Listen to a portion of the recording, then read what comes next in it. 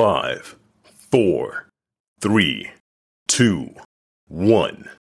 Let's go. Diary of a Kidney Warrior podcast in partnership with Kidney Care UK, sharing faith, knowledge, hope, and love. Hi, and welcome to Diary of a Kidney Warrior. My name is Dee Moore, and I am a Stage 4 Kidney Warrior. This podcast is dedicated to encourage, educate, and inspire as we explore all aspects of kidney disease, related chronic illnesses, and health. If you have any questions or ideas for topics you would like me to cover, please get in contact with me on social media using the handle Diary of a Kidney Warrior. My guest today from Nottingham, England is clinical lead renal dietitian Ravinder Sagu. Ravinder has been a renal dietitian for 5 years and is very passionate about helping people eating well with chronic kidney disease and focusing on good nutrition and foods they enjoy. Ravinder joins me today to talk about the South Asian diet and chronic kidney disease. Hi, and welcome to Diary of a Kidney Warrior podcast. How are you doing today, Ravinder? I'm really well, Dee. How are you? I'm good. I'm very excited about this interview today because this is the first time we're going to be covering this subject. And so I know that I'm going to be learning so many new things. So yeah, I'm really excited. And without further ado, I'm going to start with my first question. And that's really from the very basics, really. And that is, what is a South Asian diet? That's a really good question to start off with, Dee. So the term South Asian usually refers to people that come from the Indian subcontinent. So within the UK, the South Asian minority are made up from people from India, from Pakistan, Bangladesh, Gujarat, Sri Lanka, Nepal, and that's approximately 13% of the UK population. So when you have that in mind, you can see there's a huge variation that comes under that umbrella in terms of diet and South Asians. Now, traditionally, South Asian diets are considered to be very unhealthy, made up of saturated fats like clarified butter or ghee, coconut oil. There's lots of fried foods. There's quite a high use of fried, refined carbohydrates like poppadoms or fried breads. Lots of high salted pickles and condiments. Essentially, these all contribute to a very high energy dense and high salt diet. And then to add on to that, if you think about the globalization of fast foods from different ethnicities, so there's absolutely a plethora of foods that you can pick up, whether you go to the high street, you go into the city centre. And again, these foods are very fast takeaway foods, and they will be highly salted, they may be high in sugar, and they may be high in fat. There's a lot there to really consider. So what are the risks if you were to carry on eating in this manner? So there's lots of literature and research that shows that the South Asian community in particular are 6 times more likely to develop diabetes compared to the general population. There's also a higher risk of heart disease, obesity, hypertension or high blood pressure at a much younger age compared to the general UK public. So if you think about somebody who has a diagnosis, let's say at the age of 50, of chronic kidney disease or heart disease, the counterpart, your Asian comparison, will be around about 40. So that same diagnosis will happen much, much earlier. Likely a combination of genetics and lifestyle habits. So those lifestyle habits, your dietary intake, play a key part in comorbidities and diseases. And when we look at kidney disease and the risk factors, the 2 most common causes are diabetes and high blood pressure. Now, it's really important just to highlight that if you have diabetes and a high blood pressure and you're taking medication and your blood glucose and your blood ranges are within the set targets, then your risk is very much reduced. It's only if you have a blood glucose and blood pressure that's poorly controlled over a long period of time or chronic, so you'll hear that word quite a bit, which just clearly all it means is it's over a long period of time, then the kidney will struggle and then you may see a decline in function. Again, recent research has shown there's a lot of health inequalities when it comes to the South Asian community. They go on to develop chronic kidney disease 3 to 5 times more likely to start dialysis, and they're at a higher likelihood of progressing faster to kidney failure. So these are all sort of statistics that have been they show us how much inequalities they are. And in particular, they're less likely to receive a kidney transplant if you're of a much older person. And if you're waiting and you are viable to have a transplant, then your wait can be longer than, say, somebody who isn't of the Asian community. So you mentioned about health inequalities. So what do you think the barriers are? Why do you think that we have these health inequalities? I think from my own personal view I think the major thing is language barriers. The whole concept of chronic kidney disease and dietary changes are hard to take on board. And if the understanding is limited and English isn't your first language, then it's very difficult going forward to make changes. So if the comprehension isn't there initially, then it's very hard then to ask the questions. When we try and explain things like potassium and phosphates and low salt diets, these are very, very difficult things to take on board. Chronic kidney disease is a lot to take on board. And when you're having dietary advice along with sort of medical advice and you're taking bloods, there's a lot to take on.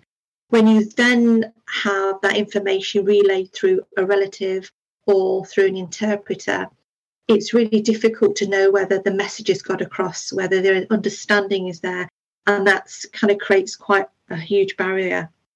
It's also ensuring that the advice that we give is culturally appropriate. So it's completely pointless giving, somebody who's of the older generation, who's of a South Asian background, advice of, if they're looking at phosphates and potassium, to reduce the amount of cola, say, for that they're drinking, or reduce the pizzas, when their diets predominantly may not even contain those. So it's really, really important that we have the information that suits them, their lifestyle choices. And most dietitians will go through a diet history with that patient and hopefully be able to ascertain that the information they give is appropriate. It's a good way of learning as well, because quite a lot of the information is given when we go through diet histories is there's lots of foods that perhaps we've not heard of, and it's a really good learning curve for us as dietitians. So we want to know what you're eating. We're not the food police. It's good for us to know as well. So ensuring that the advice that we give is culturally appropriate is really important. The other major thing within the Asian community is having a diagnosis of any kind, whether that's chronic kidney disease, whether it's diabetes, whether it's blood pressure, is almost deemed as a bit of a taboo. It's not something they talk about. It's almost seen as a bit of a failure. It's almost an embarrassment. They don't really talk about it, and they're very, very reluctant either to see a GP in primary care or go on to see health professionals within secondary care, so a consultant or a dietitian or a nurse. It's almost admitting that they have a problem, which they don't really want to admit. So they'd rather seek sort of Ayurvedic or alternative traditional medicine and practice those at home by themselves rather than go and see a health professional. This sadly can lead to very poor management of whether it's diabetes or blood pressure. Sometimes can even cause weight gain and potentially drive kidney decline down further. So there's that aspect of it, which is quite important. And we know that picking up kidney decline early on gives us the best outcome when it comes to stabilising function. So the earlier we pick it up, we're more likely to be able to stabilise that function. So seeing health professionals if you feel that there is a concern and highlighting that first. So what advice do you have for a person living with CKD who follows a South Asian diet? The main thing I'd like to say is that you can still have a really healthy, balanced, low salt and enjoyable diet if all the food groups are balanced as well. And by food groups, I'm talking about carbohydrates, I'm talking about proteins, dairy, fruits and vegetables. That's always key regardless of what diet you follow. So making sure that you have all those within a healthy, balanced diet, the key. The only reason that you should be not having things like carbohydrates or certain foods in your diet is if you have a medical condition or you have been advised by another dietitian to take those out of your diet. Otherwise, you should be incorporating all those food groups. A high percentage of the South Asian population are predominantly vegan and vegetarian, with some having fish in their diet, some just having a little bit of red meat. But the red meat is often taken with vegetables as well. So the amount of meat that's intake within the South Asian population isn't as high as most people would ordinarily think. So the diets can provide many, many benefits, and they can be very healthy. So starting off with high fibre and looking at things like lentils and pulses and grains. So the great thing about these is that they can help gut health, they can help to keep our bowels regular, they provide us with soluble fibre, so help keep cholesterol levels in check. One of the things that most people tend to ask about is potassium content. So when we look at sort of dried pulses and grains and lentils, yes, they do contain potassium. And one of the ways that we sort of say you can still have them, but keep the potassium on the low side, is when you have things like kidney beans and chickpeas. Try not to use the dried version where you soak them overnight and then cook them, say maybe in a pressure cooker, or boil them. Use the tinned versions. It's one of the best ways of having those pulses within your diet, but also having them at reduced potassium levels. So potassium is water soluble. So when they're canned and they're tinned, quite a lot of the potassium is actually removed when it kind of sits in water. It kind of drifts out, so it's water soluble, it will come out. So although you don't remove all of the potassium, it will be at a much reduced amount. So drain away that water, drain away the fluid that's in there, and you're just left with the beans, and you can use those within your cooking. So if you are concerned about potassium levels and you still want to enjoy lentils and beans, that's a really good go-to. Oh, and I've got one more top tip, Dee. One thing I found is a lot of people, when they are told that they have to boil their potatoes first and add them into curries, or they want to chip them or roast them, they're not very happy, because it's a lot of work. You've got to take your potato, you boil it, then you chip it or you add it into your curry. It's double work, it's fuel. They just don't want to do it. So top tip, use tinned boiled potatoes. And I know a lot of people were thinking, oh no, they don't taste very nice. But if you haven't tried it, and believe I've tried them, I make them for people that I have in my family with kidney disease, and I add them to curries and I roast them and I chip them. And you know what? Most people can't even tell the difference. So it's saved on boiling. Just drain out the fluid. Quite a lot of them tend to be salted. You don't get many that aren't salted. So you can drain out the fluid, and your potato is already salted, so you don't have to add any more seasoning if you don't want to. So how do you know if you're having a high or if you're having a low potassium diet? Please make sure you liaise with your renal dietitians. They are the experts in this field. They will look at your bloods that are taken regularly. They'll be able to look at all the minerals that sit within your blood chemistry, things like potassium, sodium, phosphate. All these sort of minerals tend to get thrown about. If you're not sure, please ask us. That's what we're here for, to explain what it is that we're looking for.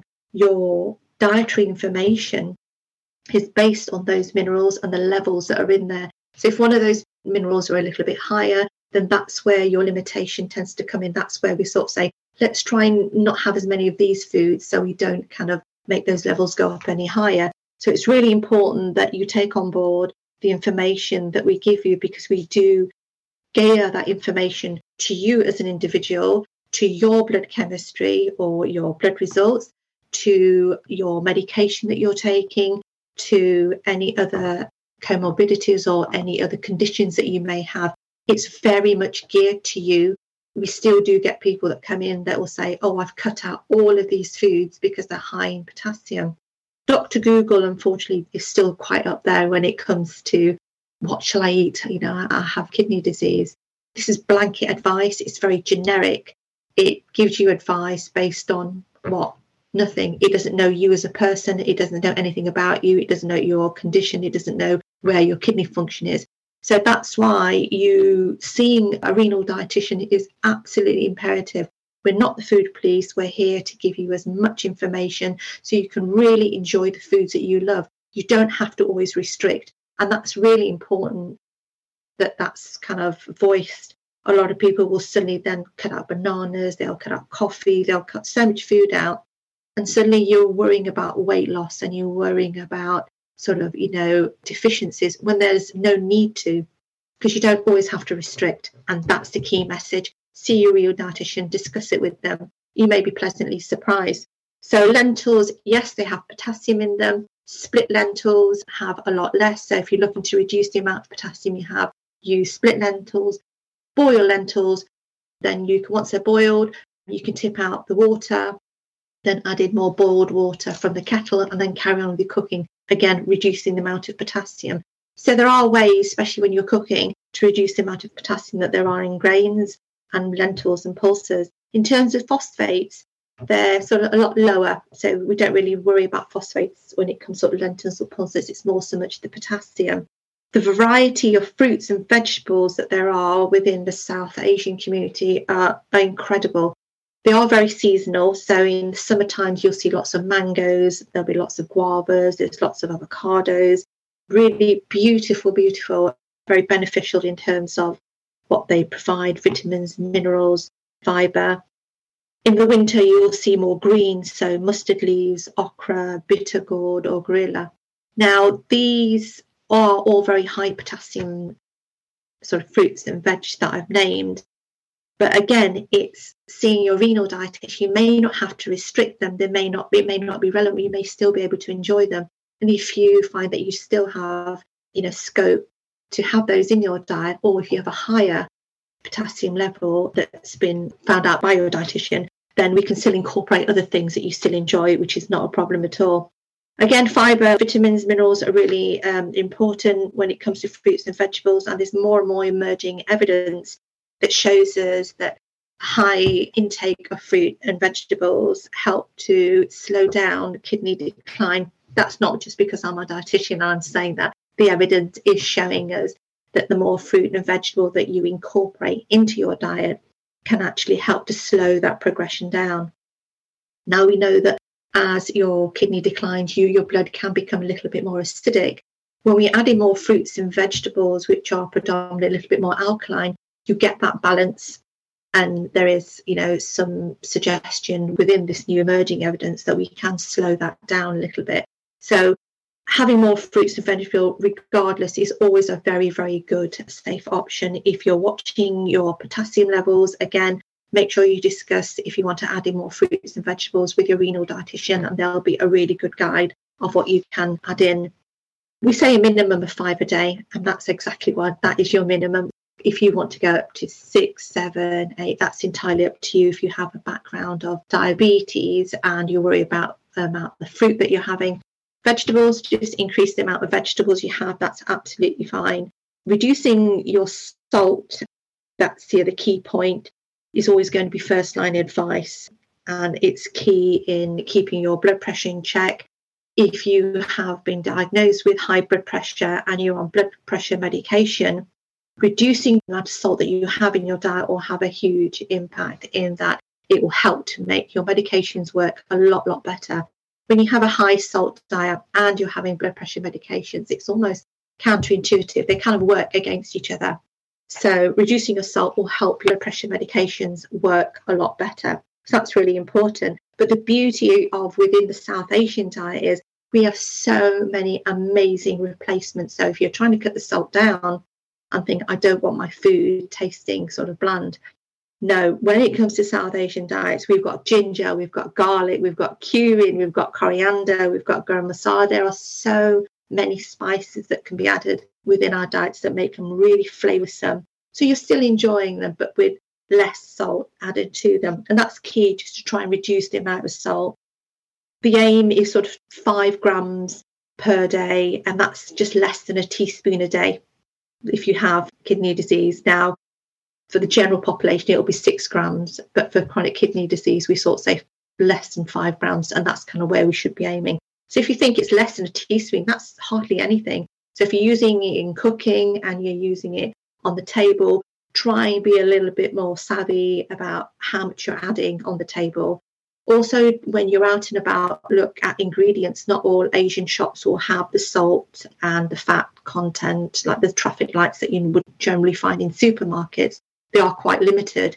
But a really good tip is if you look at the ingredients, the highest content of that jar, bottle, package will always be first. So, for example, if I was looking at a pickle and it had cabbage and it had lots of carrots in, and I looked at the ingredients and the first content was cabbage and then it was carrots, and the third ingredient was salt, then I know that that's the third highest ingredient. So that's going to be quite a high content in terms of salt within that jar. So when you're looking at the ingredients, you don't have to do it for salt. You can use the same principle for sugar as well. Look at the ingredient list and try and find a product that has salt and sugar that's sort of way down the list. So that'll show that it has a much lower content. So that's always a good thing to look out for. And it's a great way of reducing the amount of salt consciously when you're looking at foods. So your food can still taste great when you're adding all these lovely spices. On top of that, when we think about carbohydrates, so within Asian community, we have lots of different types of bread, whether they're fried puris, whether they're breads that we make on an iron skillet, which have lots of butter added to them. It's making choices that perhaps have less fat. So, we're not having so much fried food. We're not having foods that are sort of using butter as much during the week. Keep them for special occasions. So it's never a no-no. There's never anything that we say, no, you can never have that. It's really keeping them for really special occasions. So when we think about carbohydrates, most South Asian plates, they'll have a roti or a chapati. They may have some rice. And it's thinking about, do I need both of those carbohydrates on there? Can I have less? Can I just have the rice maybe? And then fill my plate with a bit more salad and then maybe some lentils. And it's kind of really looking at consciously what you're having and how you can reduce the amount of carbohydrates that you're having, especially if there's lots of ghee or saturated fats added to them. Cooking wise, when we're cooking with all these lovely vegetables and with these dals, it's consciously making an effort to swapping from saturated fats like clarified butter and using coconut oil and things like that are saturated to unsaturated fats. And by unsaturated fats, I'm talking about things that are plant-based oils. So that's sunflower, olive, rapeseed. These are all really, really good oils that we can swap and sometimes most people don't even realize that it has been changed. Flavor doesn't really make that much of a difference. So it's worth just trying. I know there's lots of old school people out there who say, oh no, it doesn't taste as good if you've got butter. That's absolutely fine. And having a small amount of butter in your meals is absolutely fine. It's when you have large amounts with lots of rice and lots of chapatis that then also have lots of butter in them that kind of makes a difference and increases the energy density. Now, South Asian community, we love our food, we love our portions. And believe me, when we're given a portion of food, it's rude not to finish it. So it's really important to kind of consciously look at how much you're having from a portion type, how much portion you're having essentially. So you can look on your plate. If you normally have 3 to 4 chapatis with a meal, could you potentially cut that down if you wanted to, if you needed to? Not everybody will be looking to cut down on their portion sizes. So if you're struggling with your weight, say, for example, and you want to try put weight on, so not everybody's trying to lose weight or have a healthy diet. It's also thinking about those that perhaps potentially want to put weight on. So it's really making sure once you've discussed with your renal dietitian what's the best way to go about increasing or decreasing your portion sizes so they suit you, they suit your lifestyle, they suit the food that you're having, and that you're meeting your nutritional requirements, whether that's, with protein or maybe, you're not having too much potassium or phosphates within that diet. Food, like I say, is a huge centre part of any culture, and within the South Asian community in particular, it's significant. It's family, it's love, it's sharing, it's celebration. It's also about coming together when there's sadness and there's sorrow as well. It's very emotional. It shows that we care. It's such a huge thing that's ingrained within our culture. And that's why when we offer advice to people within the South Asian community, it's so important that we are culturally aware and that we keep that in mind when we're offering advice, when we look at what it is that they're having on a daily basis, and be really, really conscious of all the different celebrations. We know about Easter, we know about Christmas. I mean, I'd never ask anybody who's looking at their potassium levels and who's kind of limiting what they're having to say, no, you can't have any chocolate at Christmas. that's not how dietitians work. We want you to have an excellent quality of life. We want you to enjoy life socially. And it is about little modification and discussing these changes with your renal dietitian. Now, when we think of the South Asian community, there's lots of celebrations. We think about Eid, we think about Diwali, we think about Vaisakhi, and all of these incorporate so much food because it is revolved about celebration. There will be lots of foods that we wouldn't normally eat, like lots of sweets. Asian sweets are predominantly high in phosphates and potassium. There's lots of nuts, there's lots of Bombay mix, there's lots of cashews, almonds, again, potassium and phosphate. So it's just being really mindful when we do have people that come to us to be aware of those and be culturally aware that it's not always about, having potatoes, or which they probably are, but obviously giving them the guidance, but sort of chips and cola and pizza is not always one leaflet fits all. It's just being mindful about who comes through the door and what their diet is and how we can best approach that and empower them with the information so that they can go home and make informed choices and have a really good understanding of what they're eating and drinking based on what their blood results are. Wow, so lots of amazing advice there. And it's also nice to know that actually doing something healthier can actually make life a bit easier, because when you mentioned about kidney beans, now everyone who knows kidney beans take an entire eternity to cook. If you're soaking them overnight, even then, they take absolutely ages to cook. And the tin variety cook a lot quicker. And so there's a double benefit there, that if you use the tin variety and you're on potassium restriction, that you can actually avoid a load of potassium. So it's like a win-win situation. They cook quicker and you save on potassium. So that sounds really good to me.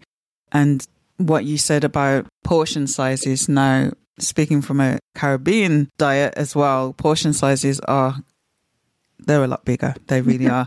And as my trainer would say to me, portion control, these are things that are relatively easy to do in one sense. And when I say in one sense, I mean easy as in it's done easily, but hard as in it's hard to do.